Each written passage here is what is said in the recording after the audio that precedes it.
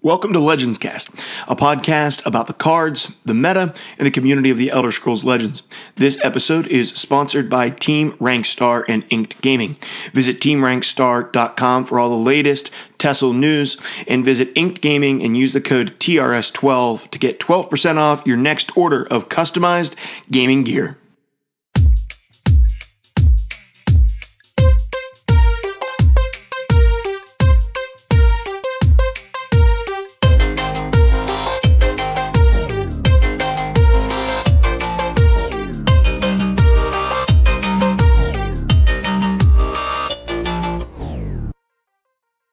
Hello and welcome to episode 12 of Legends Cast, a podcast about the cards, the meta, and the community of the Elder Scrolls Legends. I'm your host, Mark Lutz from outside of Pittsburgh, Pennsylvania. And with me today, I have two awesome guests, and one who's working his way into being more of a co-host than guest. With me today, I have a British streamer, ASMR artist extraordinaire, a little Jamie, and I also have with me Masters Series competitor, incredible deck builder, Kara Conjul with me today. Man, this is all across the world. It's not too often. Well, this will be the first time I ever recorded, and there's more people in Europe than there are in the States. That's new territory for me. But let's hear about you guys and how you guys are doing. Kara, how are you doing, man? It's great to have you on the show. Yeah, thanks for having me. I'm doing great. So ever since the Master Series, I decided to take a little break from competitive decks and all that. So I've been playing a lot of Mimi stuff on ladder. So if I don't stream that often, but if you manage to catch my stream, you can see like some of the dumb things I've been playing. Like I've played a lot of Self-Harm Warrior, a lot of Kitchen Sink Dominion. I hosted a deck What is tournament. Kitchen Sink Dominion? It's a Dominion deck that has everything.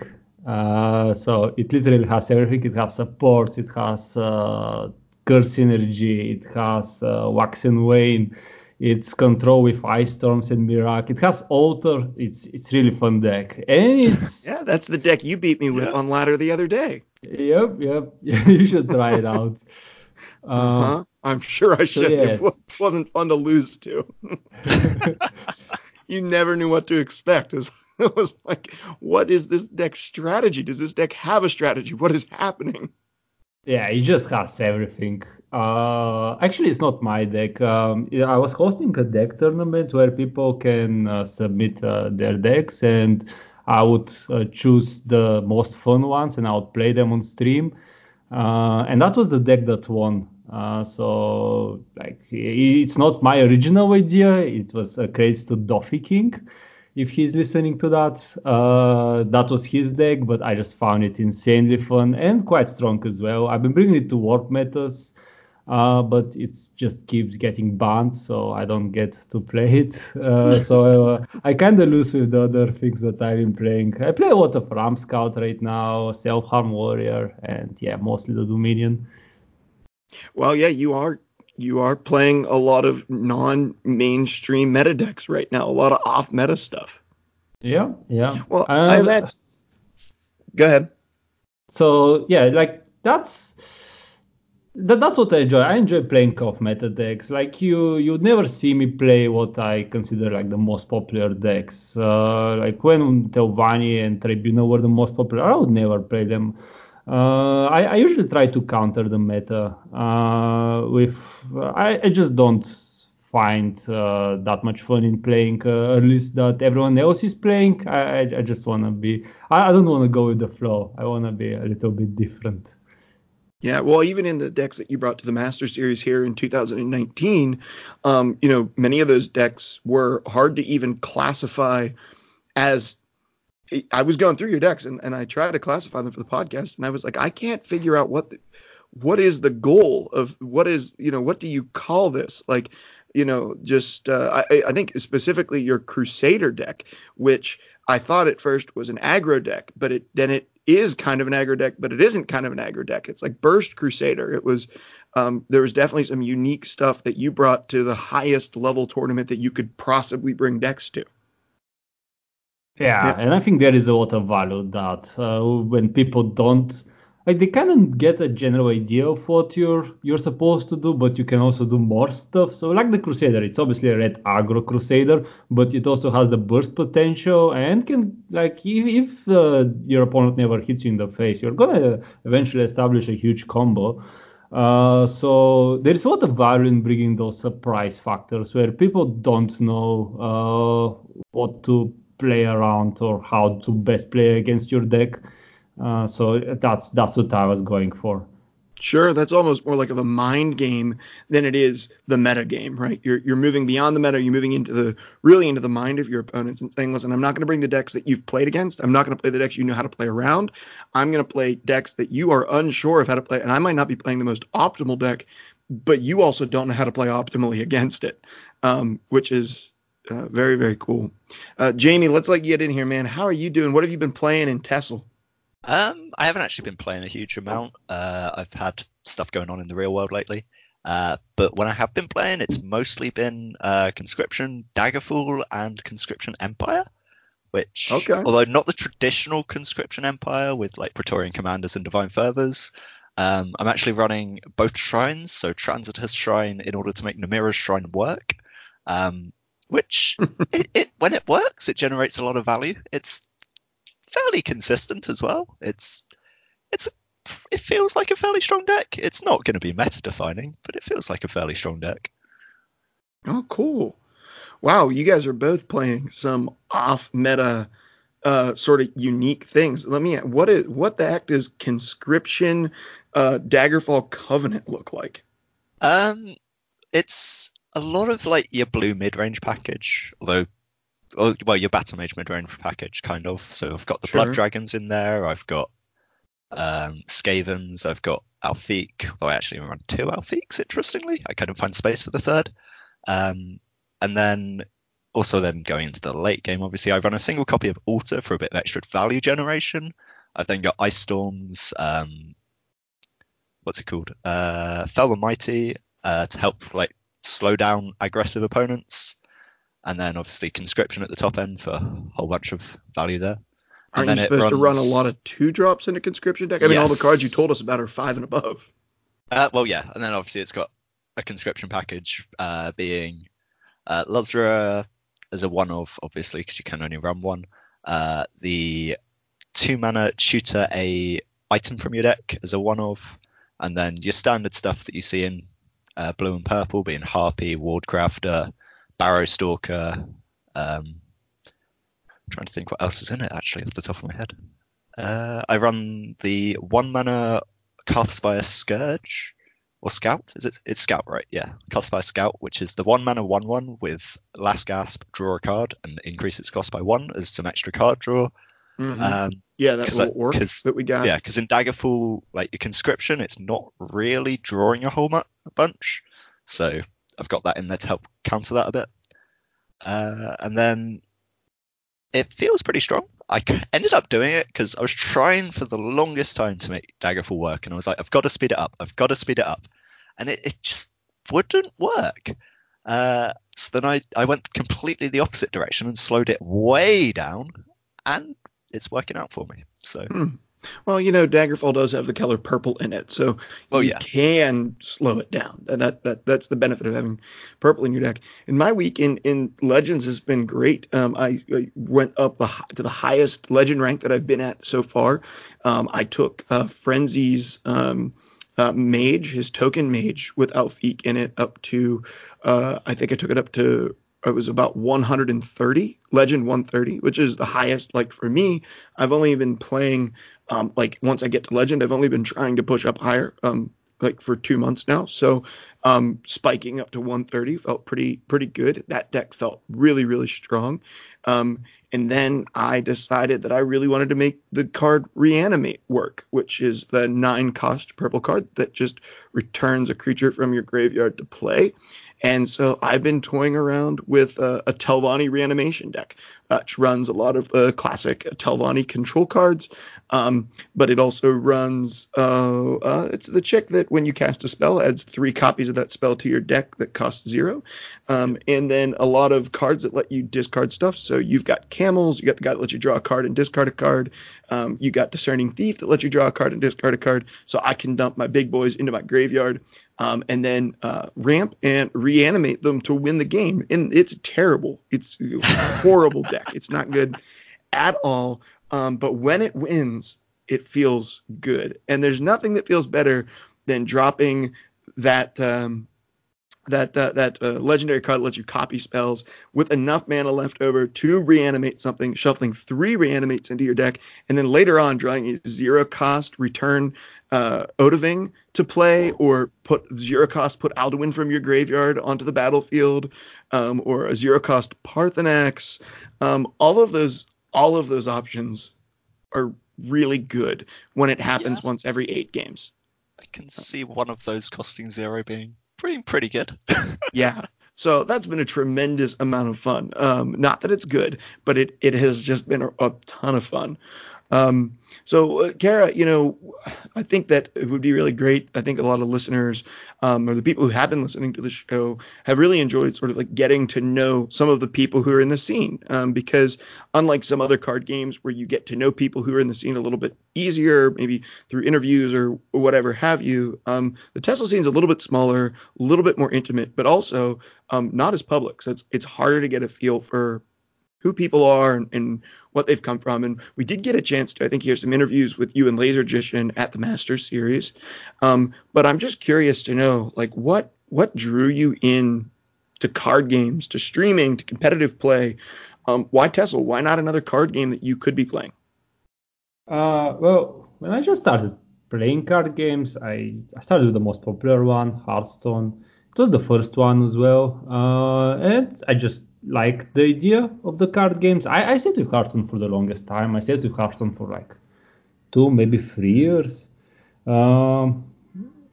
Eventually, like usually when I play a game, I stick with it for a very long time. Before Hearthstone, it was League, and then Hearthstone, and then TESL, and I think I stayed for at least 2 to 3 years with each one of them. So when I found Hearthstone, I really enjoyed it. Until I started investing more and more time and saw all the problems that it had. Like it's really hard on the deck building. You don't have much creativity there. Everyone is playing the same things. So it's really hard to go off meta. It was really hard to do what I'm doing right now in TESL. Like you can't really do something unique that no one else is played and do well with it. And yeah, eventually I decided I'm gonna have a look around. I'm gonna play some other card games. The first one that I tried was TESL, and I did really well. I loved it. Like just as a new player, like being able to build my own deck. Like there weren't many guides back then. I mean, not even now there are many guides, but so I didn't even have a look at what a good deck should look like. It just took my Hearthstone knowledge and applied it to TESL, and I managed to do very well. I managed to hit Legend, and the same month that I hit Legend, I immediately shoot to the top ranks of the ladder. I even got like top 2. Like I remember Aini was managed to finish top 1 Legend, and I was number 2. This one month that I hit Legend for the first time, so it was insane to me that I could do that in a new card game, just relying on skill. Of course, a lot of things have changed since then. Like the game wasn't competitive at all back then, so people weren't really trying to push. So maybe that's why I did as well as I did. But yeah, like ever since I managed to do that, I decided, okay, this is the game I'm gonna stay with. I'm still enjoying it. I enjoy that I can be creative in this game. I don't feel like I'm limited by the designers. I mean, sometimes I am, but not too much. So yeah, I'm still enjoying the game. That's why I'm still playing it. Yeah. Well, and you were Masters competitor 2018, Masters competitor 2019. So tell us a little bit about your experience with that, because I think people, they play the game, and there are a lot of people who can push to legend in this game. And I think a lot of people are kind of curious, like what does it take to be a pro player? Like, what type of time do you put in? How much do you really devote to this? Because now you've been in the pro scene for, if TESL has a pro scene, you're in it, right, for the last couple of years. So what does it take to play at that top level in a game like TESL? Like, it's a hard question to answer, but if I had to give an answer, it would be something like, okay, you have to be really critical of when you lose a game. So I lost this game. What could have done differently? Maybe it was play around the prophecy. Maybe it is like take another, like switch the lanes around, or maybe go face earlier instead of trading. Maybe it's something to do with the deck. Or what if I had this card instead of that card? So there are really many dimensions to the game, and you're in control of everything. Like, you're in control of which lane you're playing, you're in control of which cards you're putting in your list. So a lot of people don't realize that. A lot of people just want to blame factors that are outside their control. But as soon as you realize you're in the driving seat, that you can do well, if you know what you're doing. When you make a mistake, you realize it's your mistake and you didn't get high rolled. I think that's gonna improve your game plan, gameplay a lot. So yeah, like, it's mostly about realizing that when you lose, it's because you did something wrong. It's not because it's something like outside your control happened. Well, that's interesting, because what you're saying is really, it's not about a training regimen or an amount of hours that you play, or even a group that you're playing with, but it's really about a mindset. Well, there is that as well. Obviously, there is, like, you can't expect to be a competitive player if you don't put a lot of hours. But I honestly, I don't think I put that many hours to get to masters. If I had to put a number on it, I would be like maybe 2 hours a day leading up to the masters, something like this, 1 to 2 hours, which is not really a lot. Like, I'm working full time as well. I'm in no way like committed to TESL, my time. So yeah, you don't really have to go all the way in. It's mostly when you're playing the game, you have to play it productively. But yeah, like, well, obviously it helps when you're trying to, like, play with good players. If you're top of the ladder and you can practice against better players, like, you can get more out of your practice. So you have to get into the high ranks. So yeah.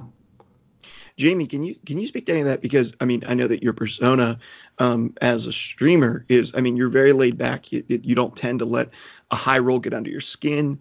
You're pretty analytical as well in terms of your gameplay. You make really creative decks work for you, which many people just wouldn't be capable of doing. So I mean, we're hearing Kara say that there's this mindset shift that you have to take in order to play at the top level. How does that resonate with you? Yeah, no, I'd completely agree with that. Obviously, I don't really play at the top level. I entered the Masters Series qualifiers, didn't do particularly well. I do things like warp meta and the such. But yeah, no, I definitely agree. Like, the quality of the time you put in is far more important than how much time you put in. Like, you could play like all day, every day, but if you're just spamming like Prophecy Battle Mage or something and not really thinking about what you're doing, why you're winning, why you're losing, you're not going to get anything from that time. Yeah, so how do you guys engage? Like, because this is interesting to me, this mindset issue is interesting to me, because some people view it as a grind, and you can do the same thing over and over again and never learn anything from it, and it doesn't actually benefit you or help you. So it's not just about the time that you put in, it's about the mindset that you bring to it. So can I just ask, like, either of you guys, how do you make sure that you're coming to the game time that you do have with the right mindset? Is there some sort of a ritual? Is it a certain time of the day? Is it the right, most comfortable chair? What is the thing that helps you stay in the right mindset to be learning as you're playing? Kerry, you can go first. Okay. Well, for me, it is okay. So I don't know how to answer it, to be honest, but okay, I'll try my best. How to stay in the right mindset. Okay, so what I do is, okay, I lost a game. I have to go through what led to the loss. If I start to get frustrated, and sometimes I do, sometimes I get frustrated. I get like a series of losses after prophecies. I might want to take a break. But if I manage to stay calm, if I manage to think analytically about the game, then I can see that I can actually improve. So maybe I could have avoided the prophecy. Maybe there was a line I didn't see at the time. So you have to be really critical. You have to be really critical of yourself. So it's mostly realizing that you're in control. So I don't know if that made it any clearer, but I think it does. And one of the interesting things that I found is like if I'm on a losing streak and I'm feeling like I'm getting tilted or upset, I take a break. Do you have a certain amount of games you kind of have like a hard set in my brain? Like, okay, if I lose X amount of games in a row, I know that I'm going to be getting upset. I know I'm not playing optimally. I just need to take a break. I need to walk away from the game. Well, I wouldn't say there's a certain amount, but after I get like 2 or 3 losses in a row, then I definitely feel like that, and that's what usually happens. I just close the game, no more TESO for today, and yep, done. Which is a better decision than what some people do, which would lose another 3 games in a row and after 5 uninstall the game. Yeah, I've been there as well. I've been like, okay, I lost 2 in a row with this deck. Okay, I'll switch to another deck. I lose 3 in a row with this deck. Okay, I switch to another deck, and then I go through my like every deck in existence, and I still can't get of this mindset because it is really the mindset that's holding you back. It's not really the deck. But yeah, like if you realize that, like you sometimes it's okay to walk away, like to not feel frustrated with the game. And when you come back tomorrow, you're gonna feel a lot better about it. Now, little Jamie, you are a streamer, so you don't just have to deal with losses. You also have to deal with trolls in your chat. So how do you stay positive, in the right mindset to be learning from the game and not just getting, tilted and checking out? I can't say I've necessarily dealt with trolls in chat too much. Well, that's a very nice thing to say about your community. Yeah, that's a nice thing to say about them. But I think my mindset is like primarily I'm playing this game to enjoy myself. So like if I'm just letting anything like get under my skin, like First Rune Prophecy that just into auto lose, it's like if I'm just going to let all of that stuff get under my skin, then I'm not going to enjoy myself playing the game. So it does sometimes. It's sometimes unavoidable. If you're not in the best mindset to begin with, then yeah, that sort of thing is going to get under your skin. And like Karagon, I will just walk away from the game if that's happening. Which obviously when you're streaming is a little bit tougher because it's like I've only been live for 30 minutes, but I'm really not feeling this. I guess I need to keep going. When that's happening, I'll pick up the worst of the worst decks, jump into casual, just do some really stupid stuff, and it just takes your mind off of those First Rune Prophecies that were also losing your games. Yeah, well, and that helps you too. Like I intend to lose this game, so it doesn't feel bad when I do. It only feels good when I do win, instead of bad when I don't win because I'm planning on losing it.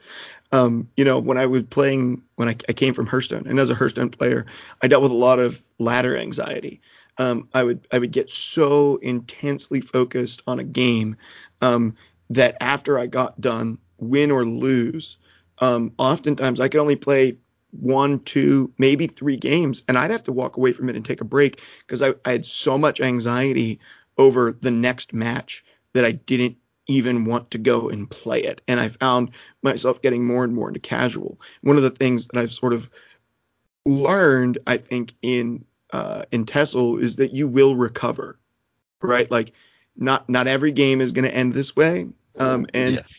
I think that because I've hit legend repeatedly in TESL, I haven't felt like this overwhelming sense of dread when I go to hit the play button, which is something that I dealt with a lot. And actually, I wish I had Endozoa on this episode, because last episode he talked about his coaching, and he said in his coaching, a lot of the stuff that he does is actually psychological.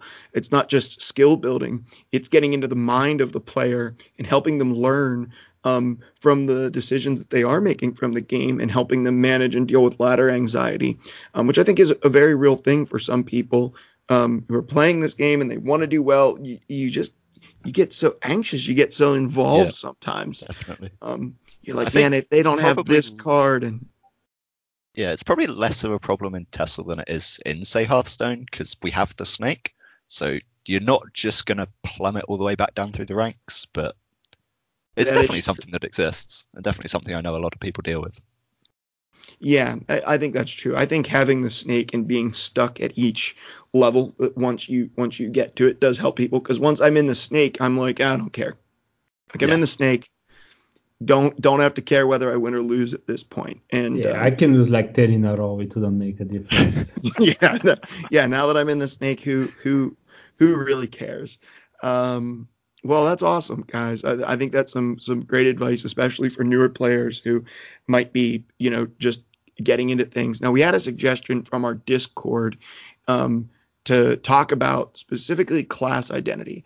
But before we get to class identity, which I think is a great subject to talk about in something like TESOL, I want to talk a little bit about some balance changes that are coming to a couple of cards.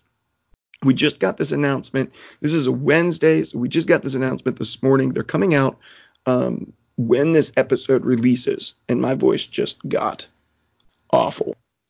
They're coming out whenever this episode releases, and so I'm not even gonna go over them. Jamie, can you go over the two cards that we're gonna see changed and what changes we're gonna be seeing to them? Sure. So the two changes are Luzra, which is a unique legendary in blue. It's a 2-mana 2/3 with the text. When you summon a 6-cost or more creature, it and Luzra gain +2/+2. That is being changed so that it reads +1/+1, which I think it's a substantial change, obviously, because you're getting 2 extra stats instead of 4 extra stats. I think Luzra is definitely still playable after the change, I think, which is good. Like, I don't think you should nerf cards into the ground because they feel too oppressive. I think you should nerf them so that they're still playable. So that's definitely good, in my opinion. It still allows for things like Necromancer loops, which is part of the thing that I know people were complaining about. But it obviously also really experienced actually happening that much, though. No, it's not necessarily something that happens all that much. Again, mostly because you don't really play Necromancer in 2-color decks, because, well, I'm not really sure why. You just don't really. It's more I guess because it's a control card, namely. And there's not many good 2-color decks that use purple. Exactly. Especially not in control. So then it's mostly a tricolor card, which means the odds of having one of those and Luzra are significantly lower, so it's obviously not then something you experience a lot. And then also, I think it's generally just a good change. I think, yeah. I guess we'll go on to our opinions about it in a minute. And then the other change is Alfheim Conjurer, the 6-mana 3/4 with guard, consumer creature, summon a 5/3 Flame Atronach. If you consumed an Atronach, then you summon a 7/5 with ward Storm Atronach instead. Yeah, that has been changed to go ahead. That has been changed to a 3/3 instead of a 3/4. So we're just getting a -0, -1 on stats. We're not really seeing a massive change. No. It is quite significant, though. It is pretty significant. It is a lot more significant than it sounds. Yes, because that means that just the base one, which is a 3/3 and a 5/3, it just dies to Ice Storm. Mm-hmm. Which means your opponent, if they're playing control now, means that they can trade 1-for-1 with this card. Yes. Yeah, where before, if they're playing Ice Storm, they couldn't. They would leave a 3/1 left on the board. Yeah, leave some stuff on the board. So, Kara, tell us, as a competitive player, obviously we saw a pretty significant amount of Battle Mage. We saw a lot of Luzra. We saw a lot of Alfheim Conjurer, a lot of blue in the Masters series. So having played against this at the top level, what are your initial thoughts on these two card balance Okay. changes. I completely agree with the Luzra change. Actually, I was anticipating Luzra change more than a Fig change. I I would probably nerf it in the same way. If I had to make the choice, I think it's still a very good card. I think it's still gonna see play. It's just not insanely like just this and a 6-drop just wins the game anymore, right? It's a bit more fairer.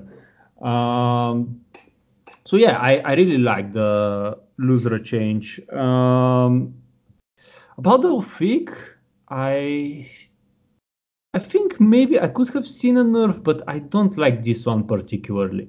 So what I like about Taufik most is it is so good against attrition control. So this is the thing I hate the most playing against. Like a deck that plays a lot of negations, ice storms, javelins, just removing things on curve. Oh god, I hate that. This is such a boring play style to play against. Um, and they can't answer Aufik, right? They don't have a way to deal with Aufik. They just have to have a game plan other than removing all your things. They have to start going face at some point. Otherwise, they're gonna lose the game to Aufik, and they're gonna get overrun by things like that. So I enjoyed having Aufik in the meta, but now they actually have an answer. Well, only to the first one, but they do have an answer. So attrition control got a lot better. I don't know if it's like it was kind of out of the meta for the since Musa Elsewhere was released, but I think this change can bring them back. So I Now, when think you're now we talking can. about when you're I talking think about like this, I'm sorry, go ahead. I'm talking about attrition control, like Tribunal Telvanni with ice storms removing everything on curve. Yes. Okay. So yeah, this is what I'm talking about. That is coming back because now ice storm is so much more powerful. Um, so how would I change Elfic is I would keep it as a powerhouse against such control. I would keep it as something that you can't control, but I would take away the defensive element of it. So you can't plop it down against aggro and expect to come down to come back into the game. Just take out a guard. I think that's fine. 3/4 with a guard, with a 5/3 with a guard. It's so much harder to deal with. Well, without the guard, yeah. But it just doesn't do nothing if your opponent is more aggressive, right? They don't have to trade into the Alfik anymore. They can just ignore it and start going face. So it is a lot worse, but it's an insane tempo play that if you have the board, you can really capitalize on it and take the game, and which is something that I would really want to see more of. It's a typical mid-range card.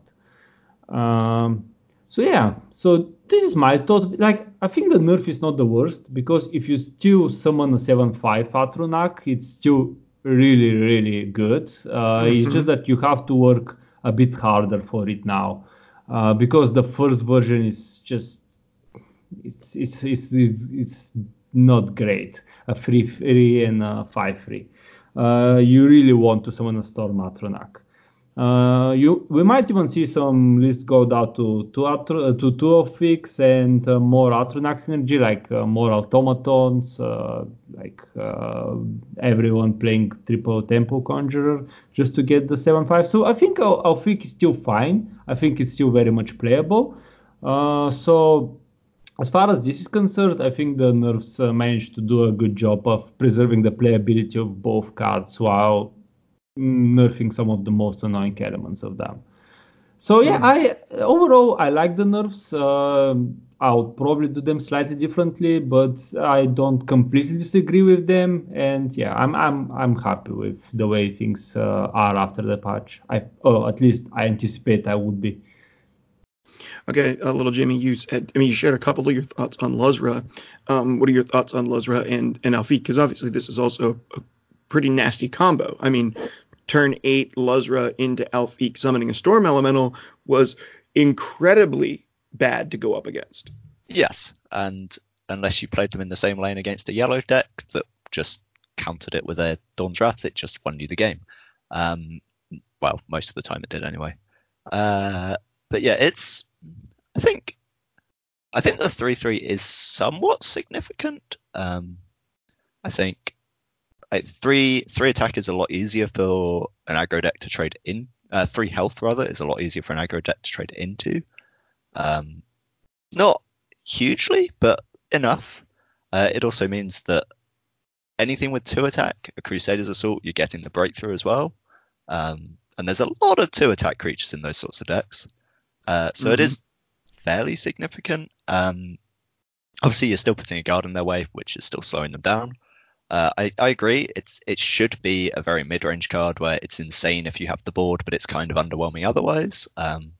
It's not hugely underwhelming otherwise now, but it's worse than it was, I suppose. A lot of decks that are aggro will just get underneath it anyway, where they're trying to win by 10-6, 10-7, so Alfiq isn't necessarily enough of a tempo swing for you. Yeah, and then obviously it dies to Ice Storm, which is huge against control decks. Yeah, I completely agree. I think that the fact that this thing dies to Ice Storm is huge. And one of the things I do agree with the idea of removing guard from it may be better than because it shores up one of the weaknesses that mid-range BM and mid-range decks have had, which is having something on that turn to help you deal with aggro decks. And if you remove guard from it, it gets rid of that weakness that it's trying to shore up there. At the same time, one of the things I really do like about it is it pushes you out of I can just run Alfiq without any other Atronauts because it's strong. It's just a good card, and it's always going to be a good card. And if I get 1, it's strong. And if I get 2, it's insane. And I don't need any other Atronauts in my deck. I think this forces you, like, you really want to get the Storm Atronaut on 7 now. Like, you really, really, really, or not on 7, on 6. Like, you really want, when you drop your first Alfiq, you want to be able to consume an Atronaut so you can get that Storm Atronaut on turn 6. Otherwise, this dies to Ice Storm. And I think that it keeps these mid-range decks still super viable, but it says, hey, your early game can't be as optimal because you want to power spike on turn 6 in this way. And I think that's what Alfiq should have done. I think Alfiq from the very beginning should have forced you to change your early game up in such a way that allowed you to get the value out of Alfiq that you needed to get out of it. So you're sacrificing some early game optimal cards in order to get a bigger power spike in the mid game. And the original version of Alfiq did not make you do that. You didn't have to adjust the way that you played the early game at all. Some people tried, and they just found that running the automaton and whatever, even if it did go off, it didn't make a big enough difference. You were still better off playing some of that more aggressive and more proactive early game cards. And I think it's going to force you to play some stuff that's slightly less optimal in order to ensure that you're going to get the Alfiq Storm Atronaut on 6 so that you cannot get Ice Stormed. So I still see this being very, very strong against control because now I don't think that you'll often see Alfiq on 6 into Flame Atronach. I think that when you're playing a deck with Ice Storm, you're going to consistently see Alfiq on 6 with a Storm Atronach, which is a big, big difference than in the control matchup anyway. Yeah. So. And I like the change to Luzra, but honestly, my problem with Luzra wasn't the attack, it was the health. It just made everything so much beefier. I would actually have preferred them see Luzra read instead of giving a 6-cost minion +1/+1 in Luzra +1. I'd rather see it give a +2/+0 and make it this like okay, Luzra is never like they're not going to be able to trade in and keep buffing up Luzra and keep trading in with Luzra because it keeps buffing it. It's going to have 3 health unless you give it an item or buff it some other way. But I don't think that the nerf was bad to it anyway. I don't think it makes it unplayable, and possibly my suggestion would have made Luzra unplayable. Only a buff to attack may have made it. Possibly. Yeah, I think the Luzra change was going to be one of 2 ways. It was either going to be what they did, or it was going to be to only one of the creatures. It would probably have been Luzra gets the buff. Mm-hmm. That's what I thought it would be, one or the other, and obviously they've gone with the +1/+1. Yeah. I saw some people suggest she only buffs the first creature above 6 that you summon. But I think that wouldn't have done it. I think she needed a bit extra. Mm. Mm. Hmm. Yeah, I mean, it's funny because when Luzra first came out, I mean, there was a lot of talk about her being a really powerful card, and I honestly never saw Luzra played very much until we saw Alfiq. And then I saw, I mean, am I wrong about that? Was there a lot of Luzra pre-Moons? Well, you definitely see her everywhere in mid-range battle mage. It's just that mid-range battle mage wasn't as popular before Elfic, so maybe that's why. You definitely would play her alongside like Abnor Tharn or the Belligerent Giants, Cradle Crushers. Is Yeah. still insane. Yeah, she was definitely really strong in that. Maybe it I was think, because just mid BM wasn't as powerful at the time. I think it was she wasn't really an auto include. She was definitely a strong card and she was definitely an option for your 2-drops, but she was never really an auto include. Mm.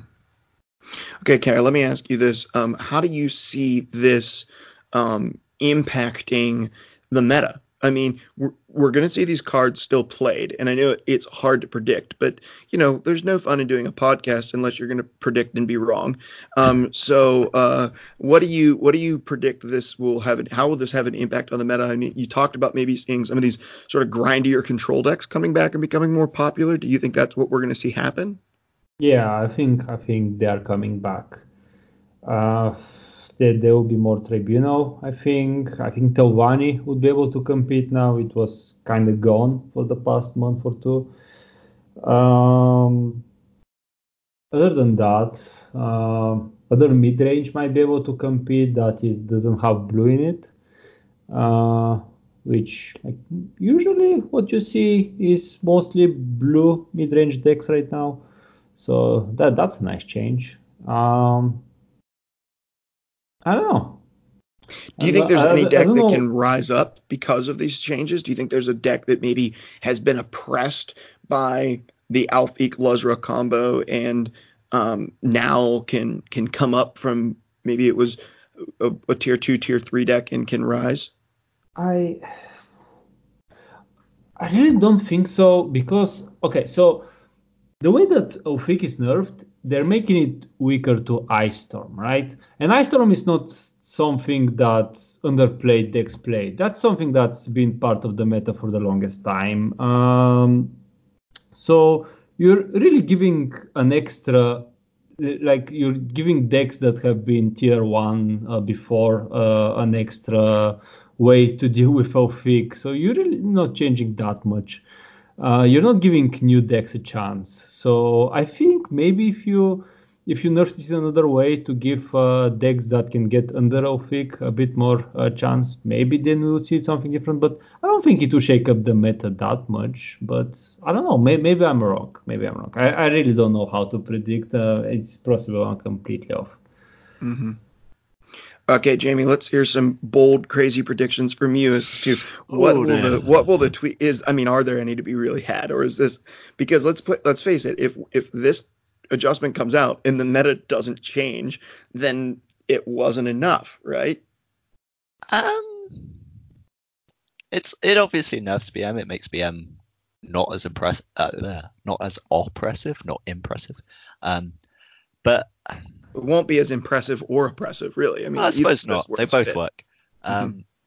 It definitely opens the path more for like removal based tribunal because I think like more mid-rangey board based tribunal is still very popular, but it definitely opens it up to more control, like traditional control tribunal. I think Telvanni still has a lot of the issues it used to have, where it just doesn't deal with the ward density that those sorts of decks tend to have Hmm. too brilliantly. Um, Beyond that, I don't really know what's going to happen. I don't think it's going to change anything too much. I think it makes things feel less bad. It levels the playing field, but I don't think it changes any tiers drastically. Hmm. Yeah, so some of the decks that were already top tier are just going to be able to compete better with mid range. Some of the decks that have historically been tier one are tier two right now may rise back up to being a tier 1 deck because Yeah. it can more properly compete with what mid-range BM is putting out. And it's interesting because if this nerf had come out and it was to 1 blue card and 1 red card, then we might be able to say, ooh, okay, now we're seeing mid-range mage, or we're going to see mid-range assassin, or we're going to see mid-range sorcerer are going to rise up through now because mid-range BM got a nerf to a red card. This was a central red card to the makeup, but because they're both to blue, it actually makes, I mean, all of those decks, mid-range sorcerer, mid-range assassin, mid-range mage, and mid-range BM, all 4 of those decks were running Lezra and Alfiq. So Lezra and Alfiq, it hits all 4 of those decks in the same exact way that, it's going to hit the battle mage. I kind of wish we had seen a nerf that was more directed at battle mage than it was at blue, because I really do want to see some experimentation with more aggro to mid-range sorcerer, and I want to see that mid-range assassin be a little bit more viable, because I feel like if you're picking blue and you're going mid-range, sure, there's 3 other colors you could combine with, but they're all just inherently worse than combining it with red. They all do similar things.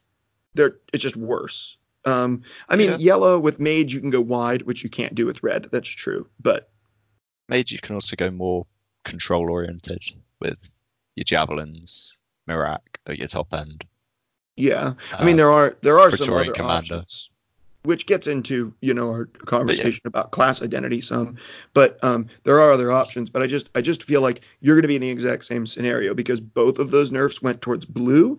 If you're looking at those 4 variations of mid range that have blue in it, you're still just going to say, well, not that any of them are particularly bad, but BM is still just the best. Yeah, you could literally make mono blue with like one dual color card, which several people did several times over in Warp Meta over the last few weeks and did really well with them. So I think the nerf was definitely needed to blue rather than to battle mage directly. Yeah, I guess there are some solo blue or only blue the versions problem of is that it's the same core everywhere. Like you play assassin, you play battle mage, you just change 10 cards that are not blue pretty much, and everything else is the same. So there isn't that much identity going on. It's just blue, right? Yeah. Ward. A lot of wards in the game right now. That's why you got to go back to Curse and Shearpoint Dragon. That's that's been my go-to. This month I hit Legend with a Dominion control deck that was just running all of the -1/-1s basically that I could find, because I was just like, I am so sick of losing to turn 1 or turn 2 Wardcrafter. I can't even describe how sick I am of it, not being able to compete with it. Wardcrafter, I'll tell you this, I like Wardcrafter. I would have rather seen Wardcrafter nerfed than have seen Alfiq nerfed. I know that sounds ridiculous. Oh, though, Wardcrafter. I'd love to see Wardcrafter not be able to ward itself. That's what I want to see. I want to see Wardcrafter not be able to give itself its ward. Yeah, fair enough. Yeah, like I can. Yeah, I can agree with that, but I think that's not happening realistically because Wardcrafter has been such a powerhouse for the longest time, and I think it's fine that classes should have some powerhouses, and blue is Ward, so Wardcrafter makes sense. So I think they'll just leave it the way it is, even though if it was like you're suggesting, like just be able to give other creatures Ward, be a lot fairer. I think they just want to keep like the identity of blue as Ward, so they're just going to keep Wardcrafter as it is. So let's talk about some class identity, because this is a subject that came up in our Discord. I think something that's important for us to have a conversation about as well. Class identity is a big issue in Elder Scrolls Legends. If you think about other card games that people are familiar with, if you think about, like Hearthstone, you had Hunter. Its class identity was pretty clearly marked out as almost always being aggro. I don't know if that's the case now, but when I was playing it, that's what it was. Mage had the ability to control the board and to burn. You had Warrior, which had the ability to control the board through armor, unless you played in the one meta that had pirates. and then you quit playing like me. And so there's all of these That's the different meta meta I quit playing as well. pirates. Yes. Yar, the worst, absolute worst. So there's all of these different ideas about identity, and I think that when I started playing Tessel, when we were in a dual Keller only meta, there was great class identity. So I'm just going to go over real quick, and I'll let you guys chime in too and correct me if I'm wrong. But we have 5 Kellers, and so in those 5 Kellers there are different identities, but then those identities, not only are there different identities in the Kellers, overall, there's different identities in the races, which is very important. For example, both blue and purple run Ward, but the racial identification for that is the Bretons. The Breton race has a lot of wards, and so if you have Bretons, you're going to be functioning wards. So let's go through the Kellers. Red, this is sort of like the aggressive Keller, right? That's been its identity. If you want to play aggression, you have most red. Card games that use a red. Yes, blue. You were looking at for quite a long time. Ward was part of its identity, but really like you're playing a value game. Blue had a lot of pretty good value cards. You think about like Daggerfall Mage and things where you were getting some value out of the cards that you're playing. You didn't play the strongest creatures, but they were pretty tricky. Yellow, you had really one of 2 identities to go with. You were either playing control because of Javelin, or you were playing tokens because of the Imperials that are in that set.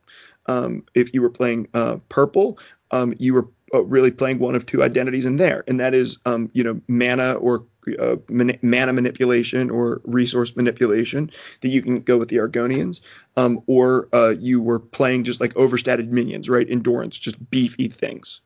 Is another part of their identity. And then I skipped green in there. So the green identity was really, I think, lethal was a big part of green's identity throughout the time that we have it. Am I missing anything there, guys? I'd say stat reduction is kind of a thing for green as well. But then, that's fair. as well. Mm-hmm. Kara, are we missing anything that was in sort of like the base 5 Kellers if you would understand their identity from the base 5? I would say red is not just aggro. It has a lot of pinks as well. Like Skavens, Cradle Crushes, like all that. I think that's a big part of it as well. That's true. You do have the arrow that deals 1 damage. If you don't kill it, you draw a card. Mm-hmm. Yeah, you're right. There's a lot of pings in that in red that you didn't have. So then on top of that, we also have the racial identity. And the racial identity has historically was split between 2 different Kellers, right? So you have Nords. Their racial identity was breaking runes. You would gain things by breaking runes. That split between yellow and red. Bretons, manipulation of wards and the ability to gain stuff when your wards are broken. That's in purple and blue. Argonians, that was going to be mana manipulation. That's going to be in green and in purple. And so there's a couple of others, of course, in there too. I don't really know what. I guess the Wood Elf identity was being able to gain a bonus whenever you were against an enemy that in the lane that was damaged. But I honestly think that has been kind of nixed. Like I feel like Wood Elves have completely lost their identity. Pings rather than being able to gain the bonus, or pings and then value off of that. Then you've also got Red Guards, which is items in Battle Mage colors. Mm-hmm. Trying to think what else there is off the top of my head. Khajiit you have with the Pilfer. Yeah, Khajiit have the Pilfer, and that's going to be in yellow and green. And then you have High Elves, which are going to be in blue and yellow, and those have most of them have synergy with actions of some sort of battle between splitting your deck between actions and synergistic cards with actions. And then the Dunmore are the Dark Elves. And what color are Dark Elves? Are they blue-green? Last Gasp, so they're blue and green. Blue-green.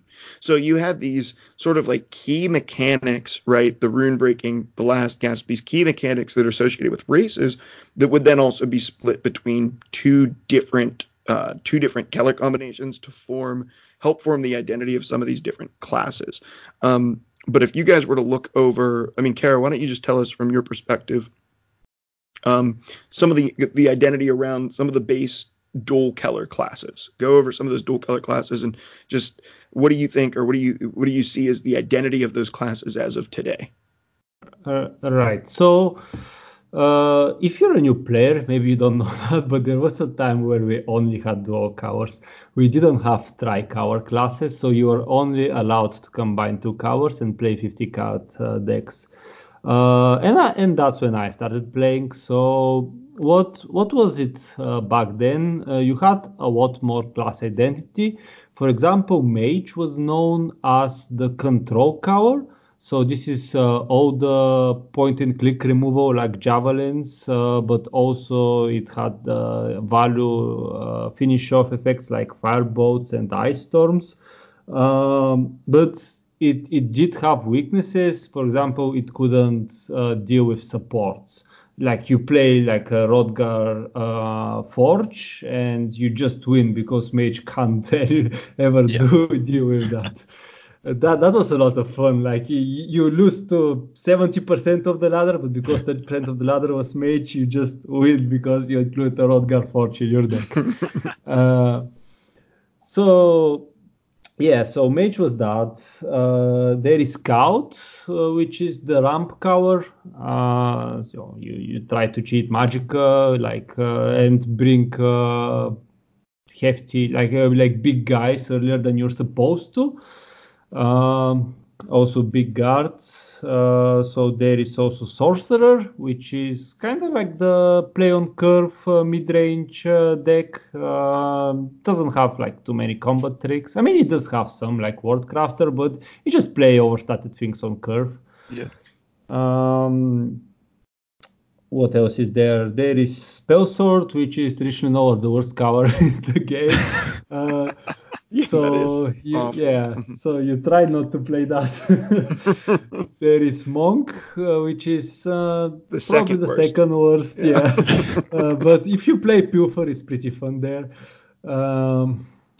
Okay, so what am I missing? There is Battle Mage. So Battle Mage is mid-range, so pretty much looks what it looks right now. Just now it has a bit more tools. It's a mid-range with a lot of tempo ways to flip the tempo, like Belligerent Giants, World Crafter, Breton Conjurer. It has a lot of combat tricks as well, so it's very fun to play. We had Crusader. Yeah, Crusader, Warrior, Assassin. Crusader, Warrior, Assassin. Okay, so Warrior, it is it's kind of like Sorcerer. That it plays big things on curve, but it is a bit more aggressive. It has a bit more reach than Sorcerer does traditionally. Yeah, it has more reach. And it has Orcs. Yeah. Yep, that's the Orcs class. Yeah. There is what was it? Assassin. Mm-hmm. Assassins. Okay, so what would be the identity of Assassin? Assassins had a lot of different identities. I mean, there was an Altar Assassin at one point that was completely different than any other Assassin. There's been Burn Assassin. There's been some Aggro Assassin. There's some Mid-Range Assassin. Assassin has had a lot of different identities throughout the years. Yeah, he's been changing things. Like, for example, the Burn Assassin that you see right now, well, when Market was a thing, and the more aggressive version that came after that, after the Market nerf, that was not existent back in the days. So back in the days, people were only playing maybe Last Gasp shenanigans, not very good, but quite fun. Altar shenanigans, not very good, but fun as well. And then it kind of like, as more cards got printed, it developed new identities, and now it's a lot more playable. And there is Crusader. Crusader is the aggro. It's just straight up aggro, like with a lot of resource extension and really good dual color cards. So if you want to hit face, this is the class for you. Yeah, that's still true. Yeah. It's such a good aggro deck that even in a tricolor meta, Crusader's still the deck that you should be playing if you want to play aggressive, because you can get away with Battle Mage, but probably Crusader is it.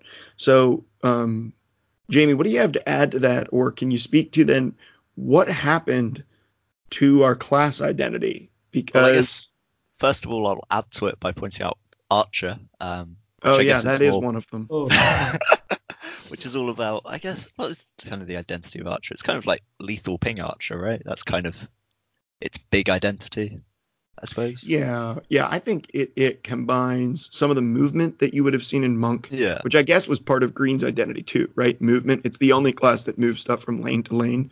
But I think Archer definitely the Archer's Gambit is the thing that gave Archer a lot of its identity. Yeah.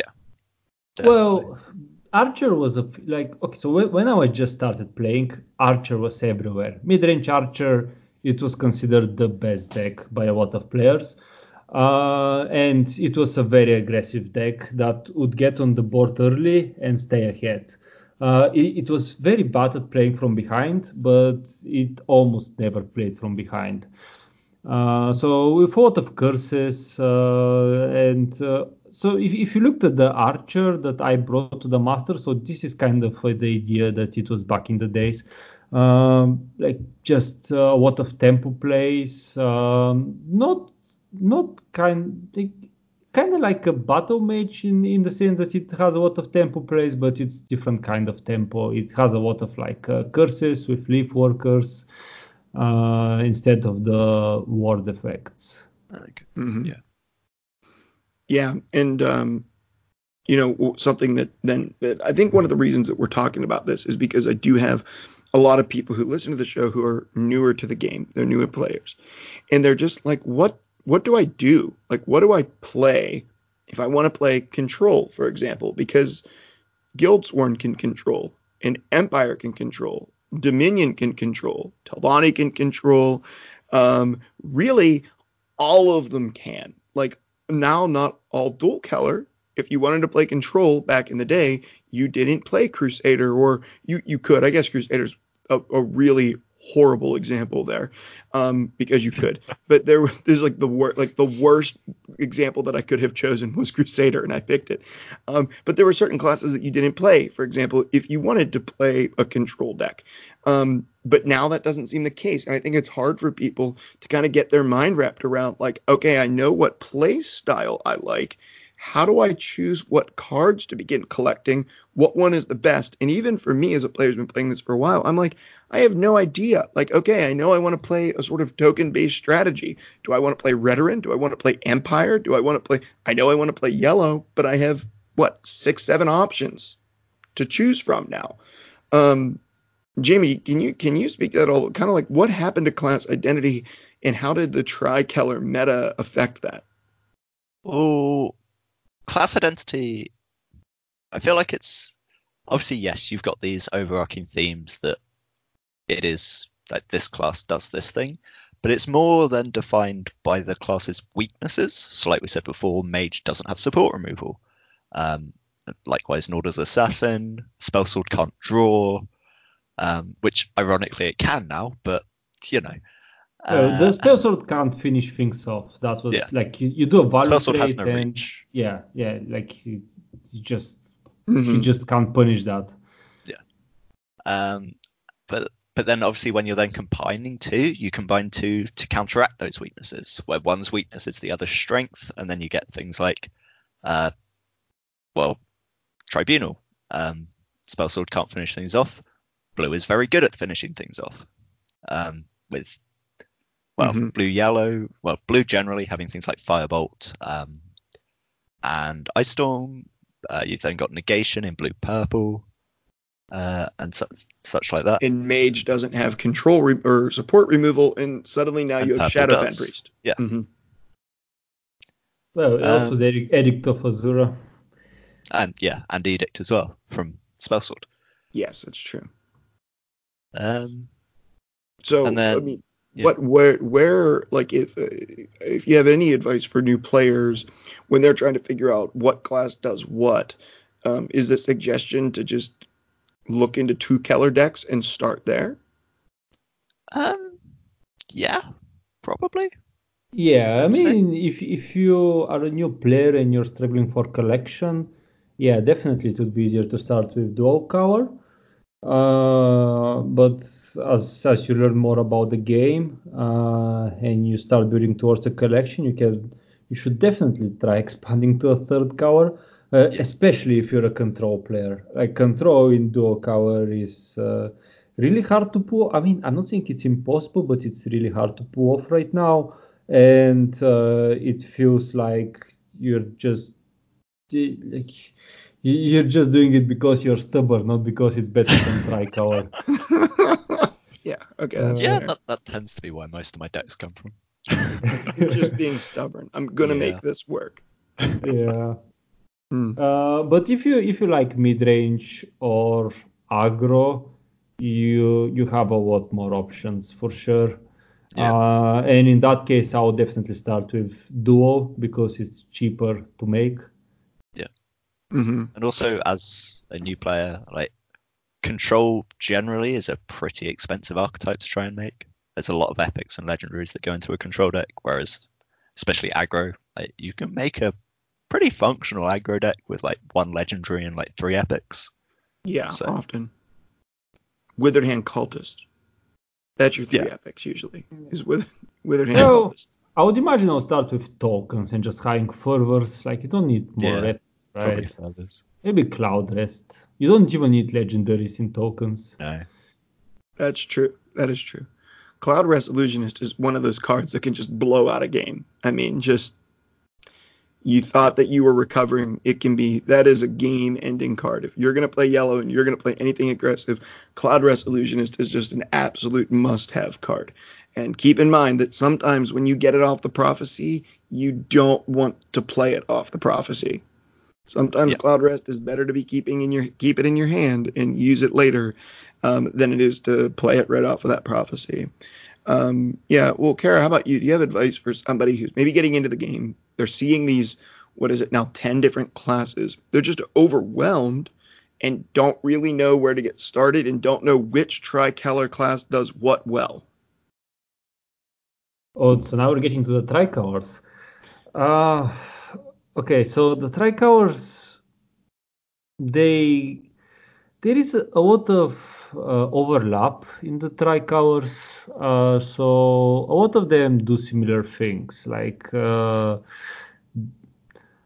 Well, some of them are kind of like you can only do one thing. For example, Daggerfall, I can't imagine doing a control Daggerfall.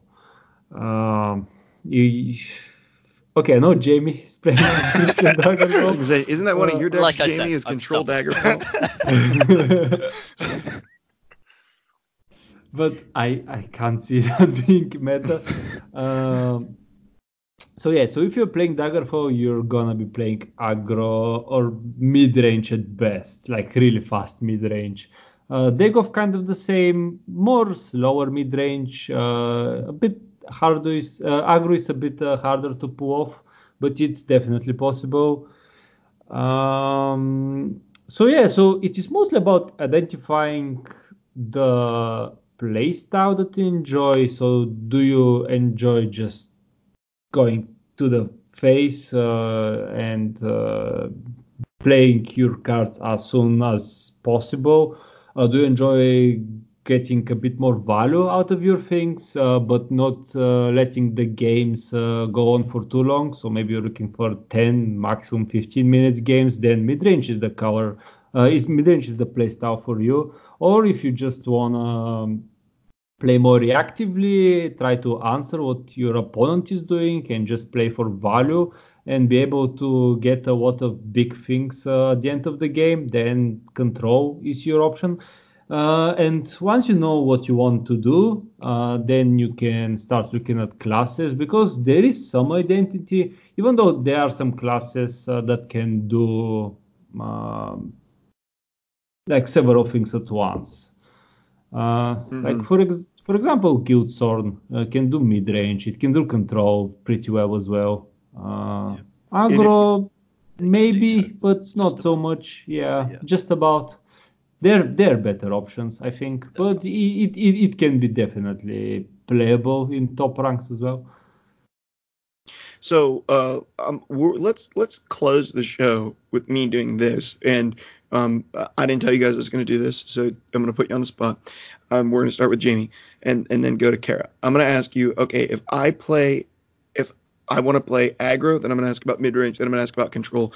I want you to give me, if I ask you, I want to play aggro, give me the top Tricolor deck that you would recommend for a new player who's starting to build a collection, right? I'm thinking about playing aggro. I like aggro. So, Jamie, what Tricolor deck would you recommend me crafting cards into and starting to focus on if I want to play aggro? It's got to be the Halalu or Redoran. I think. Halalu, Redoran. Yeah. So Halalu is very green, good. white. Halalu's green, white, red, and Redoran is white, red, purple. Yes, yellow, not Okay. white, but yes. Yes. Okay. Sorry. No. Yeah. You've got your Crusader core in both of those, which is just it is the best option for aggro 9 times out of 10. And then you've got you're either adding green to it, which can give you a bit of reach, it can give you even more resource extension, or you're adding purple, which is just it's bigger bodies, it's more resilience. Okay. How about you, Kara? If I'm a new player, I want to play aggro. What Tricolor should I focus on? I think Redrun is the best one for aggro. Redoran. Okay. Jamie, going to mid-range now. I want to play a mid-range. I want to be a mid-range player. I'm new to the game. What Tricolor class should I be focusing on as a mid-range player? Guildsworn. Definitely Guildsworn. Guildsworn. Yeah. That's yellow. Okay. Yellow, blue, red. Yes. Yellow, blue, red. So still got the Crusader package, but Still now got the we've Crusader added blue for some. It's some more we've tricks. added Battle Mage to Mage rather than Crusader to anything. But I guess you do have the Crusader package because you probably still run Crusaders Assault in it. Yeah, that's true. Kara, I want to play mid-range. What Tricolor deck do you recommend I play? Focus on. Well, I like to play my mid-range a bit more aggressive, and Guildsorn is a bit more. I mean, I'll still go with mid-range, but it's more defensive. So I would go with Dagoff. It's more aggressive mid-range. Red, green, blue. More aggressive mid-range is Dagoth. Okay, I want to play control. And now this is I saved the hardest one for last. If you noticed, I want to play control. I want to play Tricolor. Jamie, what color should I be playing? Depends what sort of control you want to play, I suppose. If you just want traditional point and click control, Tribunal. It just does it better than anything else, which is blue, yellow, purple. If you want, I don't know, that's a very reactive type of control. You can get, if you want to run scout colors, I think for control you probably just want blue for it, so Telvanni. I think that's again another pretty good control, although as we were saying earlier, I don't think it's in the best places because it doesn't deal with wards particularly brilliantly, and there's a lot of those around at the moment. So yeah, one of those two I'd say, probably just Tribunal. Kara, if I wanted to play control and I want to play with 3 colors, what class do you think I should be playing? I think that's easy pick for Tribunal. Yeah. Easy pick for Tribunal. Yeah, that's probably the easiest out of the 3. To be honest. Okay. Fourth trick question, Jamie. I want to play dragons. What color combination am I using? Dragon. Well, for a start, you're not a new player because there's no way that you're running dragons as a new player. I don't know. I feel like I want Spellsword, and then I probably want red. So I guess Redoran. Redoran dragons. Redoran or Halalu. Which, yeah, weirdly enough, because that's not an aggro deck, and yet they were my picks for aggro. But they're also your picks for dragon. This isn't the most optimal deck now, Kara. This isn't going to the Masters series.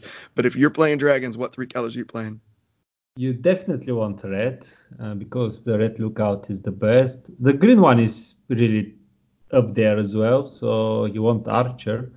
I think probably Halau because you can get the cow Grontrit or whatever it's called, the new one, which is pretty fun. So yeah, I'll go with Halau. Yeah. Okay. The reason I say Redoran potentially over that is because Calgrontied into a Skeletal Dragon is quite a big power spike, and I think Skeletal Dragon is probably one of the best pulls from it. Yeah. So yeah. Except it's awful when you have to play it and not pull it from Oh Golgrunted. yes. Yeah. There is that. You hate playing it unless it's coming from Golgrunted. I'm gonna chime in on this one because I'm not the expert that these guys are. But if I had to choose dragons, the dragons that I'm playing are gonna be Dominion. I want to play Golgrunted. I want to be able to play Undying Dragons, and I also want to be able to play Shearpoint Dragons. I want the control of the yellow. I want the -1/-1s of green. I want what is the third color? Oh, in the blue, I want the removal and the ability to just play Lanneth and be able to go get Golgrunted. I'm either playing that or I'm playing Empire because I want to splash purple to be able to resurrect my dragons and bring them back with Soul Tears. So the good news is the most diverse thing you could possibly play with right now is dragons. So if you want diversity, dragons is the way to go. Guys, this was an awesome episode. Thank you so much, both of you, for coming on. I think with the new monthly card having been revealed, which Oh, tricolor do you shoot, I pick to play forgot about crabs? Oh, I forgot about the new monthly. Tricolor. How do we not talk about that? Do you guys each have like 2 more minutes? We can each give a quick synopsis on what we think about this new crab card. Okay, let's do it. Yeah, what is it? It's like Salty Jones's Locker or something. I don't remember the name of it. Something like that. Sotis Assault something? There's something, right. Okay, so what Yeah. it does, right, is when you play it, it summons a copy of each mud crab in your deck. Am I right? Yes. Yep. Is that what it is? And Does it costs 5. Yeah, neutral action. Summon Yep. a copy of each. Well, it's not a copy, just summon one of each mud crab in your deck. Okay, so Kara, is this card useful for anything other than streamers to meme with? I think it's playable. Yeah, for sure. I mean, you have format crabs. So you have Anko Snapper, you have Enraged Mud Crab, you have the Merchant, and you have the Universal Mud Crab Automaton. God of the mud crabs. Well, don't you have just a basic 2/1, 1-mana 2/1 mud crab as Yeah, well? that's enraged mud crab. Yeah, Enraged Mud Crab, which is pretty bad. Like I'm not sure it even goes into that deck. I don't think Maybe it as a does. one-off, you can play it. Is there a mud crab in red too? Isn't there a mud crab in red? No, it's just those 4 neutral, Just those terrible. 4 neutral ones. Just 4 neutral ones. But I think like if you manage to pull those 3, it's a pretty good card. And then if you start thinking about synergies, maybe you wanna have Fervor on the board, like Fervor into this. That's pretty good. So I think there is potential. So just as a tempo play, if you calculate the amount of stats you put on the board as well as the draw from the Merchant, you're getting pretty you're decent getting value. from it. Yeah. Also, you're grabbing your reflective automaton and it curves into Alfiq. What more do you need? Oh my God, this is stretching. That's real stubbornness. That's stubbornness, Jamie. Trying to make this work. So are you excited for this card for any reason outside of the memes, Jamie? No. No. Purely the memes. I wish this card said summon up to 3 mud crab merchants from your deck. I wish that's what it said. That if you kept all 3 in your deck, you could play this and summon all 3 of them to the board at once, and just chaos. I think that would be really funny. But my opinion of this card is it's just hot trash. Just hot trash. I like that Kara's optimistic. I think it's playable. Honestly, I think playable. it's like if you look at neutral package decks, they're almost good enough to be competitive. Like in the first qualifier for the Master Series, I just got destroyed by someone who was running the neutral package in 4 of his decks. No, it was just 4 decks, 4 Dwemer decks. I got destroyed first round. It happens. Yeah, it happens. So they're already almost competitively playable. When you have something like this, I think it's pretty up there. I think it has potential. Definitely think it's not garbage. I think it's can definitely bring it to the top of the ladder. I think if you try it hard enough. It's definitely playable. Here's my one disappointment about the future of Tessel now. with the creation of this card and the introduction into the game, I will never get a giant legendary mud crab that I can play in my deck. It'll never ever happen now. That means that forever I'm never going to get like a 10 mana 9/9 mud crab with charge or something. Like I'm never going to get that. It's a possibility. Like, you just make that a unique legendary, and then you change it so that it reads the same as Colossus. So it says one of each non-unique mud crab in your deck. Okay. I mean, well, yeah. if they could release my mud crab in the future and nerf this Salty Man's Locker card or whatever, salty Davy Jones's salty. Well, whatever. I don't know. I read this card and I literally forgot they even released it. That's how much I didn't like it. I'm supposed to be covering the news of the game. Didn't even remember it got released until you mentioned it.